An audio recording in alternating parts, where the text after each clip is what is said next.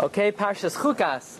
The topic tonight is going to be a very interesting topic, and that is the utilization of scientific data obtained through immoral means.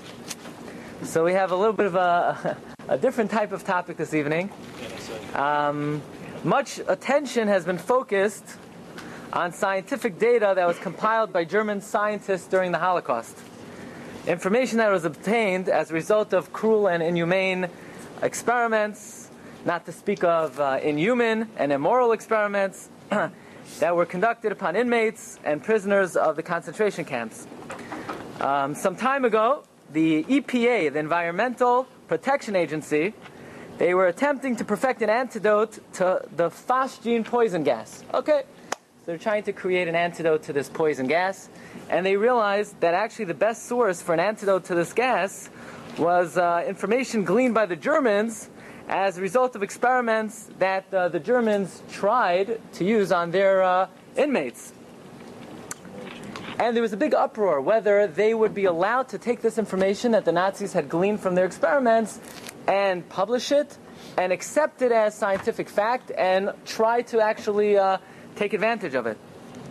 Even more significantly, in the Hypothermia Research Laboratory of the University of Minnesota, they investigated procedures utilized in the rescue of persons accidentally swept into icy water. Now we know that among the most brutal of the Nazi crimes were experiments involving hypothermia performed at the Dachau concentration camps. These studies were designed to establish the most effective treatment for victims of immersion hypothermia, particularly German airmen that were shot down over the icy North Sea. So what they did was they took 300 Jewish inmates and they were placed in near freezing water for various periods of time. And the Nazis tried various experiments of different ways to warm up these poor Yidden, Nebuch. The results of the experiment were 80 to 90 Jews died during these experiments. And the question now is, are we allowed to use the information the Nazis have gleaned through this cruel, inhuman torture to try to save the lives or benefit the lives of people who are suffering hypothermia? Now, very interesting that the German experiments were not the only experiments that are known to be inhuman and cruel. First of all, people who know, in Tuskegee, Alabama, there was a study involving 412 black sharecroppers who were suffering from syphilis. It's probably the best known, most notorious case. The physicians observed the ravages of the disease, including blindness, paralysis, dementia, and early death, without disclosing to the patients their diagnosis. Other examples include the Willowbrook hepatitis study, where retarded children were deliberately given the hepatitis virus. Okay, so this is a episode, this is a situation which is not specific, which is not unique to the Nazi war crimes, but nevertheless this is something that comes up very often, and it's been said that most medical knowledge that we have today, we don't know exactly what percent, but most medical knowledge that we have today is based on cruel and inhuman experimentation. And the question is, halachically, are we allowed to use this information? Or do we say that since it was obtained through halachically prohibited means and ways, do we say, it's like a mitzvah baba avero. We're not allowed to recognize, we're not allowed to use this information. So, very interesting. Dr. Henry Beecher published in June 16th, 1966 in the New England Journal of Medicine, he formulates what he considers that illicitly obtained information cannot be recognized and admitted as evidence in scientific investigations. His principle is that any information that is obtained immorally is inherently immoral. That was the principle of Dr. Beechman. And this principle was supported by Daniel Callahan and by Abraham Foxman, the national director of the Anti-Defamation League. Okay, so now our question is, what does the halacha say about this? At first glance you hear the Nazis gleaned information by torturing Jews, so we're naturally horrified to even consider taking advantage of this information. You're going to use information that Nazis used at our own brother and sister's expense? I mean, how could we allow this information to be used? So the first thing we have to understand is that in the realm of halacha, our natural inclinations play absolutely zero role in deciding what the halacha is. Very often, there are various situations, in historical situations, situations of hashkafa. We want to know what to do. So you hear people say, well, my opinion is, or my natural reaction is. That's very nice. You're entitled to your opinion. You're entitled to a natural reaction. But nevertheless, ultimately, the halacha does not recognize the natural inclination or the personal opinion of a layman, unless you're able to quote chapter and verse. The Rambam says, the Gemara says this, and Shas it says like this. You're entitled to your opinion, but nevertheless one has to abdicate their opinion in face of halacha. And this is an important lesson for Parashas Chukas. We have the Paraduma. The main lesson of the Paraduma is that we have no understanding of it, and we accept it, because ma'ezev ve'avi she'b'shamayim gozer alai. You know, if you want to know, should I go to the parade? Should I not go to the parade? Should people go to the army, not go to the army? And I think, it's wonderful, you feel, you think. If you're able to quote chapter and verse, this is what the Gemara says, this is what the Shulchan Aruch says, so then your opinion is supported by the halacha. Otherwise, it has no halachic significance. Okay, so let's begin by analyzing this topic halachically, and we start with the Gemara Pesachim. The Gemara Pesachim says like this, and this is one of the main arguments that is marshaled to try to explain why maybe it's perhaps not appropriate to use this information in helping people. And that is, the Gemara says like this, Kiyasa Ravin, Amar Rabbi Yochanan, Bachol misrapin chutz me'avodah zara, v'gilui arayos u'shvichas dam. One is allowed to cure yourself with anything. You need to cure yourself.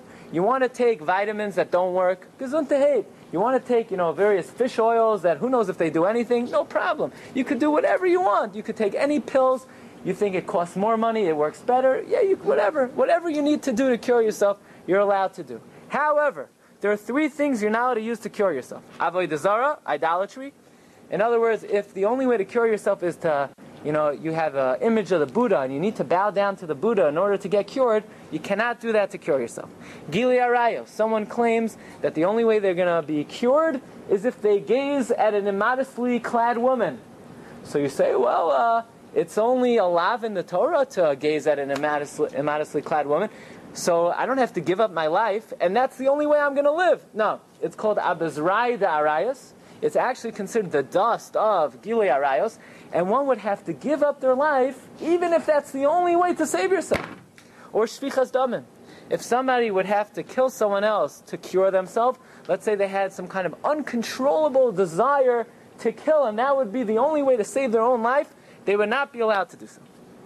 Okay, so if that's the case, perhaps we could make the case that to get information, to use information that the Nazis gleaned through bloodshed and through murder, that is considered a violation of the Gemara that says that we're not allowed to cure yourself through bloodshed, right? If the Nazis figured out how to cure someone, how to help someone through hypothermia by killing Jews, so the Gemara says you're not allowed to cure yourself through shvichos damim, through bloodshed.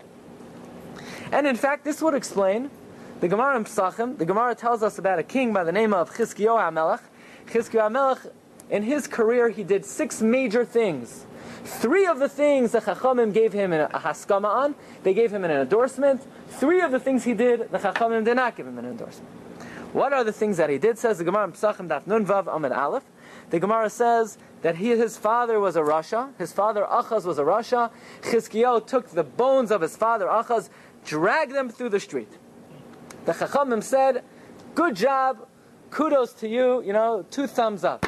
The Chachamim gave him a haskama on that. And then we read in this week's parasha how the Jews were bitten by the snakes. Right? They were bitten by the snakes until Moshe Rabbeinu constructs Nechash HaNechoshes, the copper snake. And ultimately Chizkiyahu HaMelech took the snake of Moshe Rabbeinu and he destroyed it, he crushed it, and the Chachamim said, good going. And finally, Chizkiyahu HaMelech hid what we call Sefer Refuos, the book of healing. There was a book. We don't know exactly who wrote it, the Rambam says. and you open up the book, it says if you have a headache, eat this piece of grass. You have an ingrown toenail, do this and this and this. You have the flu, do that. And in this book, you can look up any disease, any illness, any sickness. It tells you exactly what to do. And Chizkiyahu HaMelech took this book, and he hid the book. Ask the Rambam, what in the world is he doing? Why would he hide the book of Refuos? Here, they're Jews who are sick. They have headaches. They have colds. They have ingrown toenails. And if only they could open up the book, the Sefer Refuos, and cure themselves, why would Chizkiyahu HaMelech hide the book? This is a very important work. This is a very important piece of literature. And the Rambam is forced to say something which many Achronim struggle to understand. And that is Chizkiyahu HaMelech hid the book because many of the practices in the book involved forbidden practices. It would say to draw a certain image and to focus on the image and to acknowledge that the image has certain powers. And therefore, the Rambam says, since this was a forbidden form of activity, Chizkiyahu HaMelech took the book and he hid the book. So the Rambam asks, so whoever wrote it, why did he write it in the first place? So the Rambam says there are many things you're allowed to learn about, but you're not allowed to perform. For instance, the Sanhedrin had to know sorcery. Right? Otherwise, how would they put a sorcerer to death? So the Sanhedrin had to know all the intricate nuances of how to perform sorcery. But of course, the Sanhedrin never actually performed sorcery, because there are many things you're allowed to know about and learn about, but you're not allowed to perform. So whoever authored the work Sefer HaRefuos, by the way, if you want to know who wrote it, the Tashbetz writes that when the sons of Noach were on the Teva, and they're crowded together with all the wild animals, and the garbage is building up, and all the animals, the fleas, and all the hygienic conditions were very poor, and disease was rampant. So two malachim came down from Shamayim, and they taught Noach's sons the Sefer HaRefuos. Okay, the Rambam doesn't write about that. That's what the Tashbetz writes that he heard from his Rebbe, the Maharami Rothenberg, when he was in jail. But in any event, Chizkiyahu HaMelech saw that people, instead of just learning about these Refuos, actually were performing the Refuos, and therefore Chizkiyahu HaMelech hid it. But the question is, but human life reigns supreme. So what if these activities are forbidden, but it would save lives? Says the Rambam, the answer is, you can't cure yourself with anything. You can't cure yourself with Avodah Zarah, with Gilui Arayos, with Shfichas Damim. So even if it's going to mean loss of life, it doesn't mean you could use that remedy, you could use that cure. So perhaps then we can make the case that whatever information the Nazis gleaned, or the United States gleaned by torturing these African Americans through the syphilis virus, we're not allowed halachically to use that information because this is a violation of Bakol Misrapin Chutz Mishvichas Damim. If this information came at the expense of bloodshed, you're not allowed to use it. You can't cure people with it. That's what the Gemara says. But what we're going to do now is we're going to draw a very important distinction that the entire Shir rests upon. Okay? You get this distinction, you get the Shir. And that is the Gemara that says you're not a cure at the expense of bloodshed. That means you're not allowed to kill someone in order to heal yourself or to heal someone else. That means like this. If the medicine that you're using, if the remedy that you're using means you're going to be killing somebody, you can't use that medicine, you can't use that remedy. Like organ transplantation. What about the mice, the white mice in the laboratory? White mice are not people. God gave animals for our use.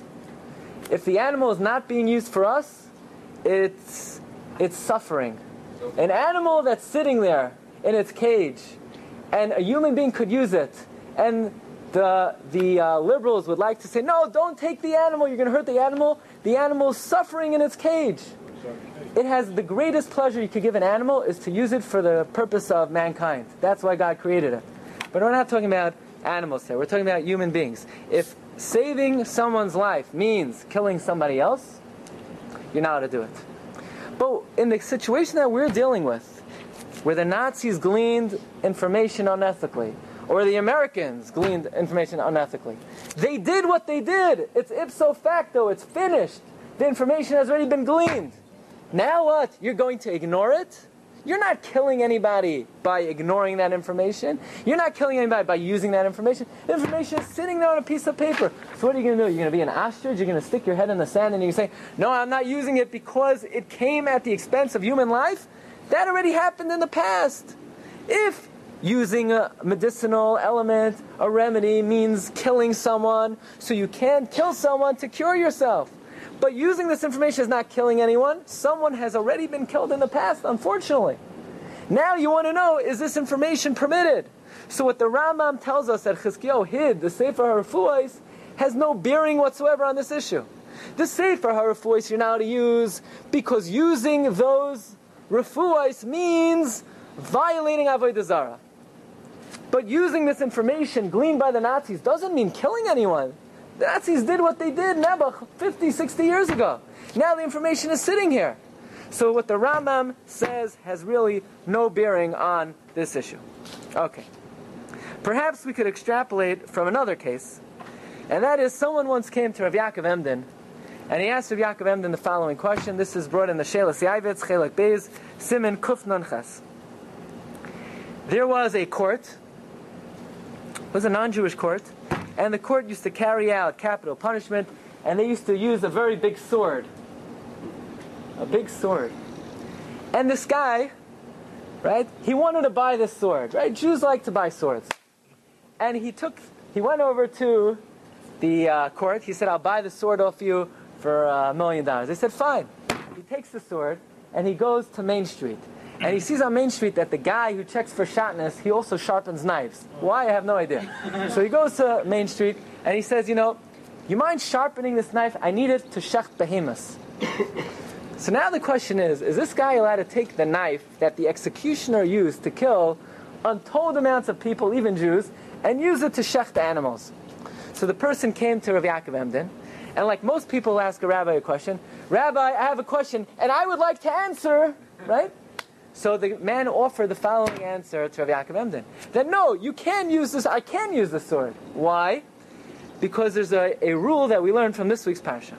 And that is, it says, look at number 8, it says, V'choil asher yiga al pnei asadeh bachal el cherev. Anything that touches the face of the field, where there is someone slain by the sword.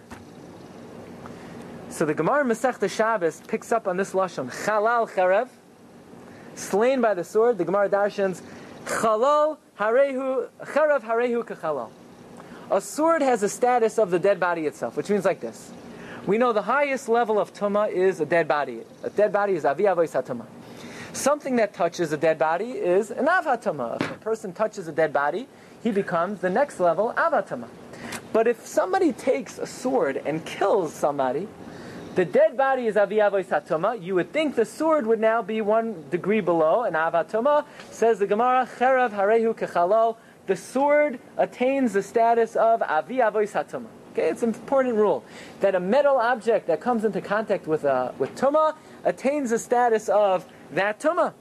So therefore this person says to Rav Yaakov Emden, if the sword which killed someone is mamish avi avois hatumah, how could you use avi avois hatumah to shecht a behema? Says Rav Yaakov Emden, the question is empty and the answer is absolute stupidity. What are you talking about? What does tumah have to do with food? Who in the world is careful not to eat tamei food anymore? Did you ever hear of a Kohen? Oh, I'm not going to eat that steak because it touched a dead body? There's no such halacha. There's no Kohanim who are careful not to eat meat that came in contact with tumah. So what are you talking about? That the sword, because it's tamei, can't be used to shecht meat.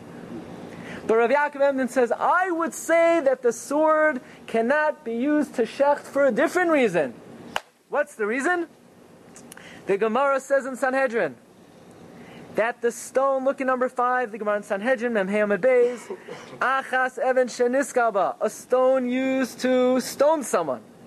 In Bezin, right? We know Bezin carried out 4 types of death penalties, right? So if they told the guy, don't drive your car on Shabbos, don't write a word on Shabbos with your pencil, and the guy says, Afal Pikein, I'm going to do it. So he was warned. Bezin would take him out to the court, and they would throw him off a roof, and then they would stone him to death. So the stones used, let's say, to execute someone who desecrated Shabbos, You're not. Oh, what do you do with the stone? What do you do with the stone? Do you put it in the Jewish museum? I mean, what do you do with these stones? Right? The achas eitz. Right? Imagine you went to the Jewish museum. Halavai, there should be something in there that said this is a stone that used to be used to execute people who desecrated Shabbos. Right? That's what they should be in the museum. But are you allowed to do that? Bi'achas eitz shenisla olav, or a tree that Bezdin hung someone on. Bi'achad sayif shenerag by, or a sword that Bezdin used to kill someone. Bi'achad suda shenechnak by, or the handkerchief that they used to choke someone. What do you do with it? eBay, what do you do with this item? Kulan nikbarin ima, you have to bury it with the mace. Now the question is why? Why would you have to bury the item used to execute someone? By the way, the Sefer Hasidim writes the exact same thing. That one time somebody found Jews who were killed al Kiddush Hashem, and they unearthed the graves, and they find next to these Jews were the knives used to kill the Jews. And the Sefer Hasidim writes, don't use that knife, keep it buried under the ground. If you know it's good for you, don't get any hana from this knife that was used to kill Jews. Says Rav Yaakov Emden, why do you have to bury the item that Bezdin used to execute someone? Says Rav Yaakov Emden, it must be the same way you have to bury a mace, and you're not allowed to get hana from a mace. There's important halacha, right? If you ever, it used to be in the olden days, you had grave diggers. Yeah, they would dig up the grave after the person was buried. So what would they do? They would sell the bodies. They would take out, the cab, the fillings, right? They would take out the golden fillings and they would sell it. All right. There is a isur da'iraisa to derive any benefit from a dead body. We'll see, is it only a Jewish body or even a Gentile body? But a Jewish body, there's an isur da'iraisa to derive any benefit from a Jewish body. Once a person passes away, he's asur bahana. She's asur bahana. Says Yaivit, says Rav Yaakov Emden, not only is the dead body asur bahana, the item that Bezdin used to execute someone in the Jewish court is also asur bahana and has to be buried. Says Rav Yaakov Emden further, what if the person who killed this Jew wasn't a Bezdin? What if somebody murdered a Jew? Someone took a knife, chas v'shalom le'aleinu, he committed murder with a knife. Not only do you have to bury the dead person, you have to bury the knife, even though the item used was not Bezdin's item. In other words, Rav Yaakov Emden understands that any item whatsoever that was used to kill someone is asur bahana. You're not allowed to derive benefit from. In fact, I'll tell you an amazing question that it came up. In the Shas Tshuvas Kol Mevaser from Rav Meshulam Rata, Chelek Aleph Siman Nun Ches. The administration of the museum on Har Zion decided that every year on the 10th day of Teves, during their Holocaust memorial service, so they're going to get a chazan to sing Keil Maleh, to sing some Yizkar ceremony, and this guy, this chazan, you can't be a good chazan unless you have a good gartel. So they were going to take out of their museum some artifacts, some Holocaust artifacts. For example, the noose that they found that the Nazis used to hang hundreds of Jews. So they're going to take the noose and wrap it around the belly of the chazan so that the chazan could wear this noose as a gartel when he says the Keil Maleh on Yud Teves on Har Zion for the Holocaust memorial service. And Rav Meshulam Rata was asked, is this permitted? So he says, of course it's not permitted. It's an isur da'iraisa. Aside from the fact that it is abhorrent to think about somebody wearing a noose around their stomach as they're singing a Keil Maleh in memory of the Kedoshim, and despite the fact that it's probably, you cannot come up with a more pathetic way to memorialize the Kedoshim, says Rav Meshulam Rata, beyond that, it's actually an isur da'iraisa. Why? Because Rav Yaakov Emden tells us, based on the Gemara in Sanhedrin, that not only is a dead body asur bahana, but an item that was used not only by Bezdin to kill someone, but by any person who uses an item to kill a Jew, that item becomes asur bahana. So this guy, he's wearing this gartel and he thinks he's doing a big mitzvah memorializing the Kedoshim. Meanwhile, he becomes a cheftza shel avera. He is deriving benefit, he's getting hana from this noose. What should you do with the noose? should take the noose and you should fulfill the mitzvah sasei d'oraisa of burying the noose.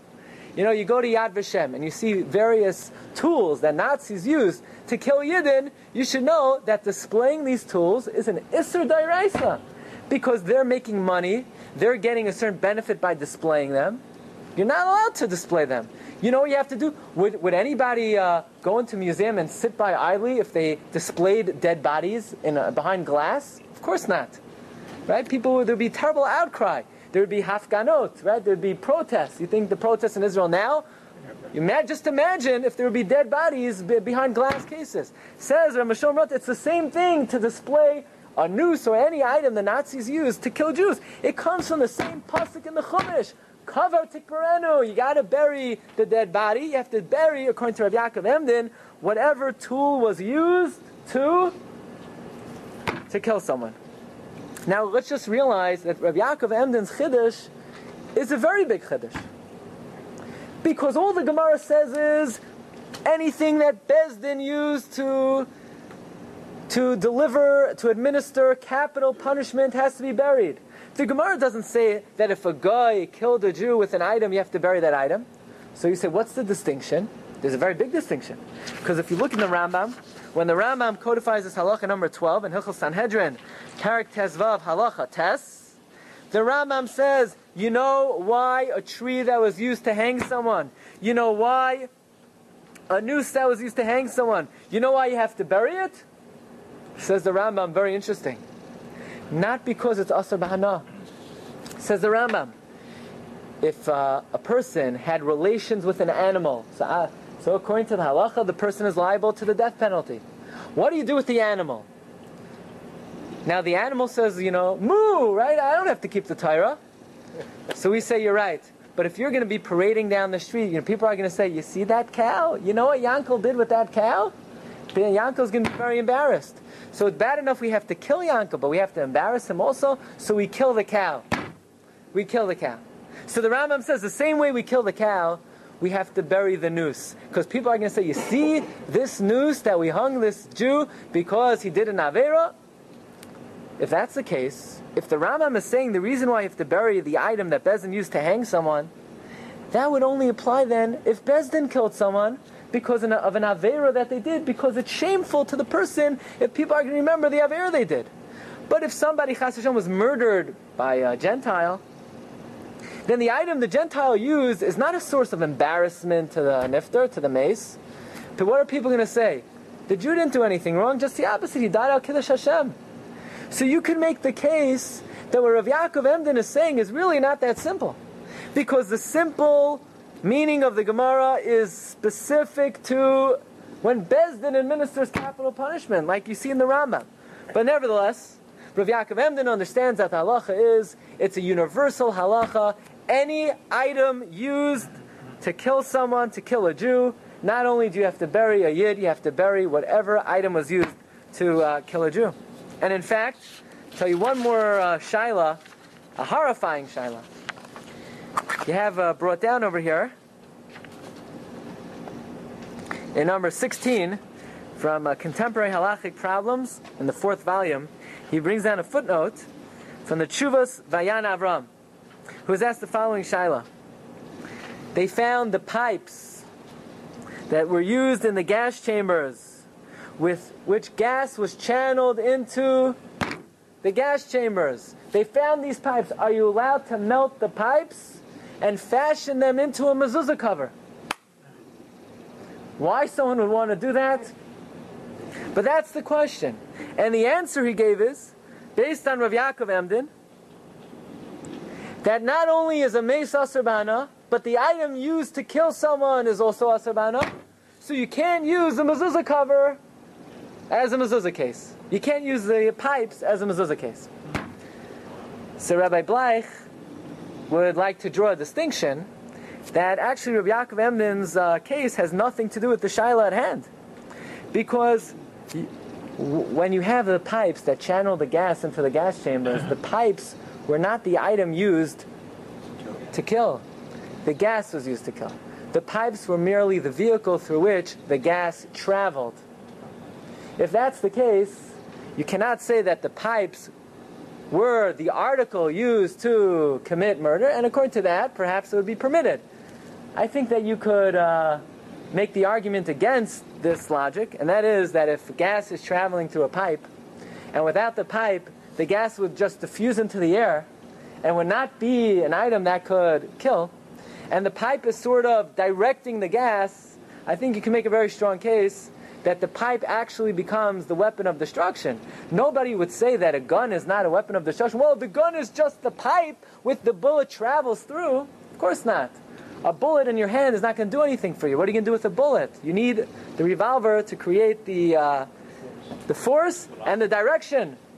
Okay, this is just academic, but that is the principle of Rav Yaakov Emden. Rav Yaakov Emden's principle is that not only is a dead body usher to get hana, you're not allowed to get hana from an instrument that is used to kill. Rabbi Isai, where do we learn out that you're not allowed to get hana from a dead body? Where does it say? Show me. Where does it say in the Chumash you can't get hana from a dead body? Where does it say if somebody's buried in the ground, you can't dig him up, take his golden tooth, and sell it on 47th Street? Where does it say that? This week's Parsha. Where in this week's Parsha? The pasuk says that when Miriam passed away, look at number 15, Vayavayu b'nei Yisrael kol ha'eda midbar tzin. All of the b'nei Yisrael came to midbar tzin b'chodesh harishon, vayeshev ha'am b'kadesh, v'atamas sham Miriam. Miriam died there. The word sham is extra. The Gemara in Avodah Zarah Daf Chav Tesam Abei says, it says the word sham by Egla Arufa. It says sham by Miriam dying. Just like you're not allowed to derive benefit from an Egla Arufa, you can't derive benefit from a dead body. So somebody asks you, where does it say in the Torah you're not allowed to derive benefit from a dead body? It's this week's Parsha. Tamas sham Miriam. Okay, so based on what we've just said, if you're not allowed to derive benefit from a dead body, so all of the information the Nazis gleaned from their experiments, and all the other scientific information that's been learned from bloodshed, you're not allowed to get hana from a dead person. Scientific information, isn't that hana? So if scientific information is a hana, then perhaps you're not allowed to utilize information that has been gleaned from bloodshed. So maybe you have to take all the data and all the statistics that the Nazis have on record, take it, and throw it into the Red Sea. You're not allowed to derive benefit from a dead person. Batama Sham Miriam. So again, it's apples and oranges. Listen to the distinction very carefully. Of course you're not allowed to derive benefit from a dead person. Of course all the experiments that the Nazis did and that they did in that institution, they were all prohibited. You're not allowed to derive benefit from a dead person. Fine. But now the information has already been learned. The information is sitting here. You're allowed to derive benefit from the information. You can't derive the information in the first place. But once information has been derived, you could use it. I'll give you a very simple illustration. There are many things in halacha that are asr b'hana. You can't get hana from klei hakerem. From if grapes and wheat were planted together, you can't get hana from it. You can't get a hana from a shar haniskal, an ox that has to be murdered. But what would the halacha be if you sold the klei hakerem, or you sold the ox, and now you have money in your pocket? You weren't allowed to sell it. You weren't allowed to get the money, but now you have the money. Are you allowed to use the money? Of course you're allowed to use the money. You're not allowed to get hana from the item itself. Once the item is transferred to something else, you're allowed to get hana from the item it's been transferred to. That's pasha, it's obvious. Everybody knows. Anything which is asr b'hana, even avodah zarah, even isurei hana that are associated with avodah zarah. If you sold the avodah zarah, you weren't allowed to sell in the first place. But once you sold it, you could use the money. So in this case, of course, the Nazis were not allowed to derive information by killing people. Of course not. No one is allowed to derive anything from a dead person. But now the information is here. You can't derive information from the mace, but you could use the information. So the fact that Rav Yaakov Emden says not to use the executioner's knife as a shchita knife, right? You can't get hana from the knife. because that was an item used to kill someone. Or in the case of Mishom Rata, you can't use the noose to put around the chazan who wants to gurgle the kelmale. And maybe you can use the mezuzah case that used to be the pipelines that the gas used to travel through. But now that the information has been derived, you could use the information. Let's advance one final possible argument. And that is a medical student in medical school. So how do they learn how the anatomy of the human body? Cadavers, right? So they have a mess, they have a cadaver on the table, they dissect the body, they learn the different body parts, they learn how to cut. That's how they learn. Is that considered getting hana from a mess? Is studying the anatomy of a dead body on the table, is that considered getting hana from a mace? No, because you didn't kill him. No, he's already dead. Yeah. Says Chassam Sofer, you cannot study a cadaver. What is it? Is it an Isser D'Rabbanan? No, it's an Isser D'Oraisa. It's a biblical prohibition to look at a dead body, says Chassam Sofer. If you're looking at a dead body to learn the aorta, the chambers of the heart, or the chambers of the lungs, in order for you to gain scientific information, to be able to charge people a lot of money later in life, so then that is considered hana. Says Chassam Sofer, you're not allowed to study, forget about sell, you're not allowed to study a dead body on the table. Why? Where does it say? A pasuk in this week's parsha. What's the pasuk? Batamas Sham Miriam. That a dead body is asur. But what do you mean? What's the hana? The hana is, how much money did you pay to go to medical school? You paid $50,000 a year? For what? To gain knowledge. That means knowledge is hana. You're not allowed. So you'll ask, so how does a Jewish person go to medical school? So the Chassam Sofer is bothered by this question. Chassam Sofer says that if you look in the Gemara in Bechayros, on the Mem Hey and Aleph, number 22 on the sheets, the Gemara tells us about a story with the students of Rabbi Yishmael, who they heard about a certain prostitute that the government killed her. So they bought her body and they boiled it in a pot. Now when you boil a dead body in a pot, you may not know this, but the the flesh comes off very easily, and you have access to look at the bones. Because the students wanted to know how many bones in the human body. Because their Rebbe told them the human body has 248 bones. So they put this prostitute in the pot, they put up the heat to 450, and then they counted the bones, and they saw there were 252 bones. So they asked the Rebbe, you told us 248, but look at the pot, they're 252. The Rebbe said women have 4 more bones. Men have 248 bones. Women have 252. Right? Why? Right? Women have, they need 2 hinges and 2 doors to be able to have children, the Gemara says. By the way, you know how many bones the human body has? According to modern day standard, 206. So you have to count certain subsidiary bones to be mashed in the 248. By the way, that's why when you make a Misha Berach, for a chayla, for a man, you say l'ramach evarav, 248. But by a woman, you say l'chol evarav. You don't say 248. She doesn't have 248. She has 252. Says Chassam Sofer, how did these students of Rabbi Yishmael boil the bones of this Zaina? But I thought, and my opinion is, that merely to study a dead body is an Isser D'Oraisa, you're not getting enough from a dead body. Says Chassam Sofer, another Chiddush. The prohibition of deriving benefit from a dead body is only a Jewish body, not a non-Jewish body. So, how do Jews go to medical school? They have to make sure that the cadaver on the table is not a Yid. So they say, Yankel, is it you? No, just joking. You're allowed to rely on the halacha. You're allowed to rely on the halacha that roiv bodies are akum. Roiv bodies are akum. So what do you do if you're a doctor in Eretz Yisrael? So Rav Kook has a tshuva. Then Eretz Yisrael, he says they're required to buy non-Jewish bodies. It's a chil Hashem? He said, not a chil Hashem. How is it a chil Hashem? We have 613 mitzvos. We're considered God's chosen people, and all the Goyim have to recognize that. And if they don't recognize that, then this is not going to hurt or help the situation. So Rav Kook writes explicitly that that's what the hospitals in Israel have to do, but that has nothing to do with what we're talking about right now. Says the Chassam Sofer, it is prohibited midairaisa to study the anatomy of a dead body. And his Talmud, the Maram Shik, brings a proof that obtaining information is considered a hana, because the Gemara tells us, if let's say I make a neder, I make a vow, that I'm not going to get any benefit from you, I'm allowed to learn from your Sfarim. Why? But what do you mean? I'm gaining knowledge? Torah knowledge is not considered a pleasure. It's a responsibility, it's not a pleasure.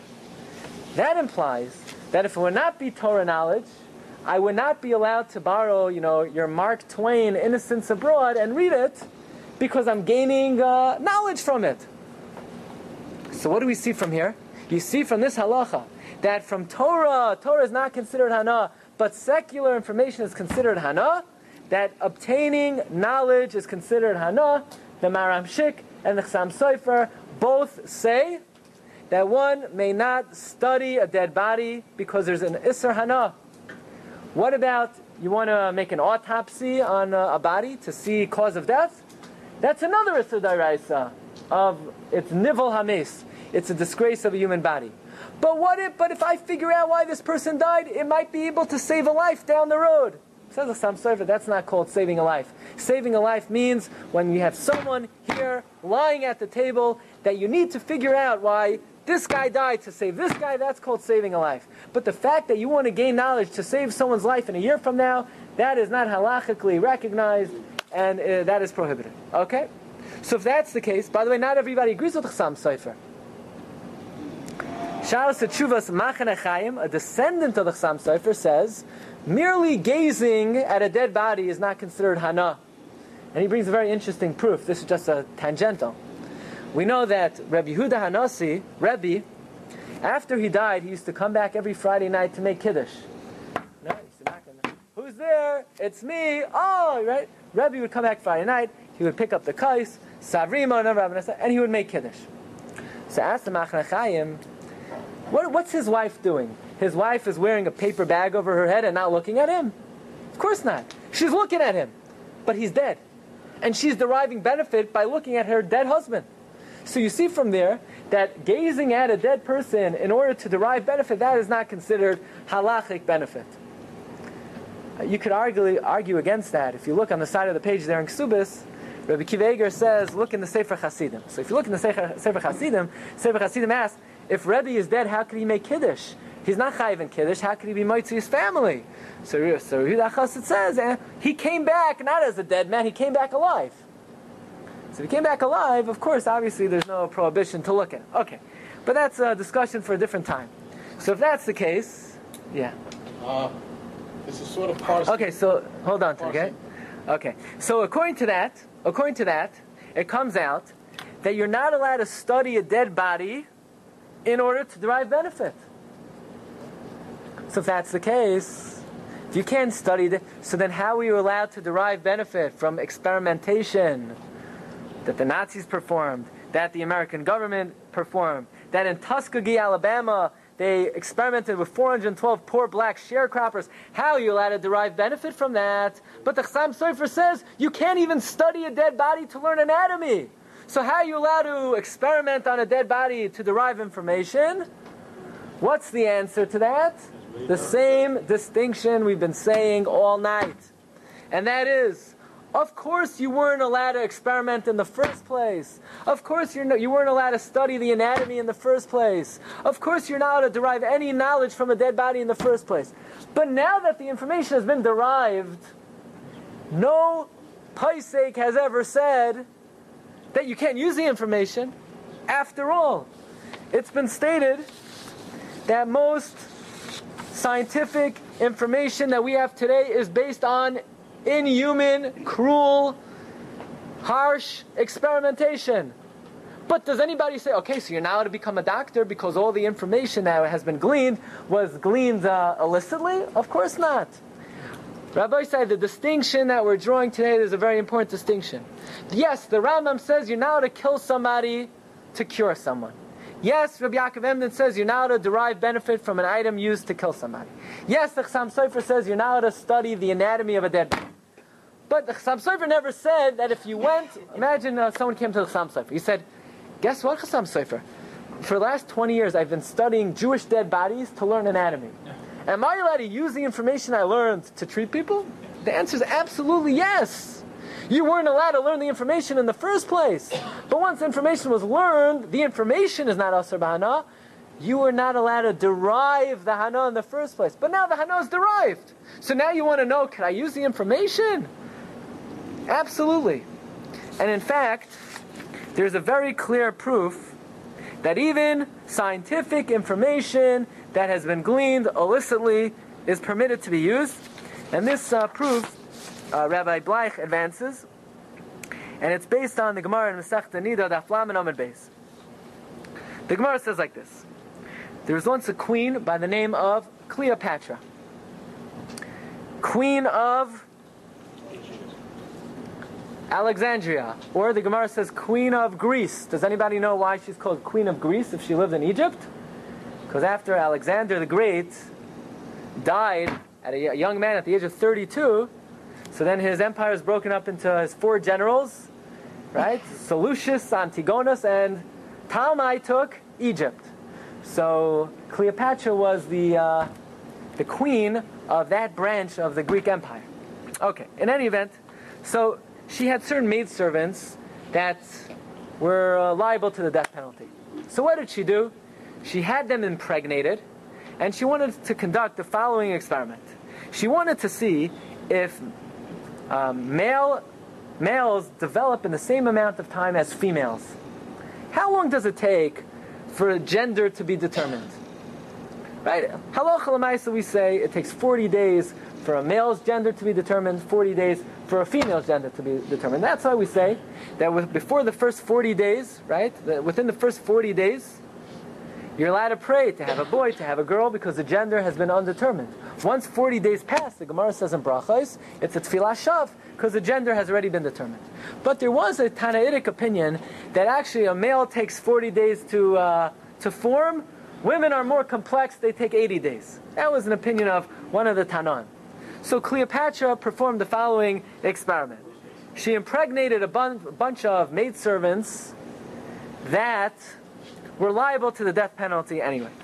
So she started them all at the same time, and then 40 days later, she opens them up, and she sees that those who were pregnant with males, those who were pregnant with females, they were all developed, their genders were developed on day 40.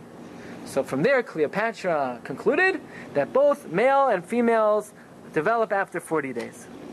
So the Gemara asks, how is that experiment valid? Maybe really it takes 80 days for a female to develop. And maybe this shifcha that Cleopatra thought she was impregnating on what she thought was day 1, she really lived with someone 40 days earlier.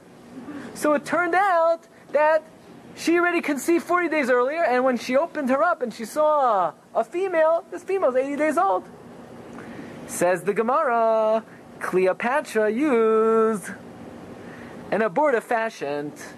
She gave the ladies a pill the day before that would abort any pregnancies they had, and this way they all starting on the same point of time.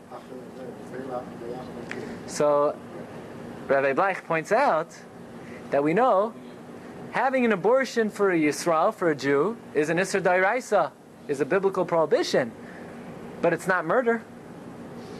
But for a Ben Noach to have an abortion, it's Ritzicha, it's murder.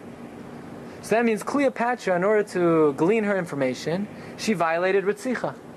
So how could the Chachamim rely on her results, but these results came about through bloodshed? How were they allowed? They should have taken the results, buried it in the ground, together with the noose and the chazin's gartel and all the other items we discussed tonight. How were they allowed to rely on this information? The answer is, of course Cleopatra was not allowed to perform these experiments, and we wouldn't have been allowed to. But once the experiment has been performed, you're not allowed to get hana from a mace, but once the information is here in the world, you're allowed to use the information. So it comes out, halacha l'maisa, that even though all the atrocities of the Nazis may be abhorrent to our human sensibilities, nevertheless, And even though our natural inclination should be, we can't use this information, but we have to take our natural inclinations and our gut reactions and what comes to us at first glance, and we have to put it aside. And we have to say, what does the halacha say? And the halacha says that information that has been gleaned illicitly, unethically, immorally, and it was not allowed to be gleaned, but it's sitting there. And you have someone's life to save. So actually the halacha says you're required to use the information to save someone's life. But it doesn't feel good to me, and I'm appalled by such a thing. That's wonderful. Write a poem about how much it appalls you. But now we want to know what to do. And knowing what to do is not dependent on your feelings.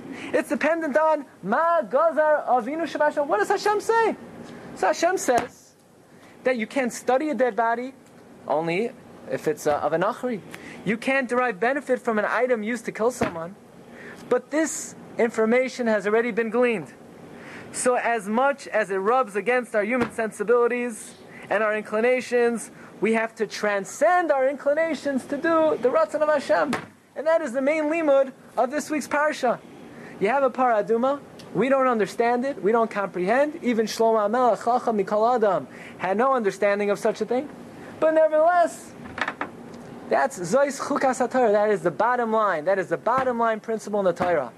That in order to be a halachic decider, in order to be able to formulate a halachic opinion, you can't allow your feelings to play a role. And in fact, we'll conclude with this.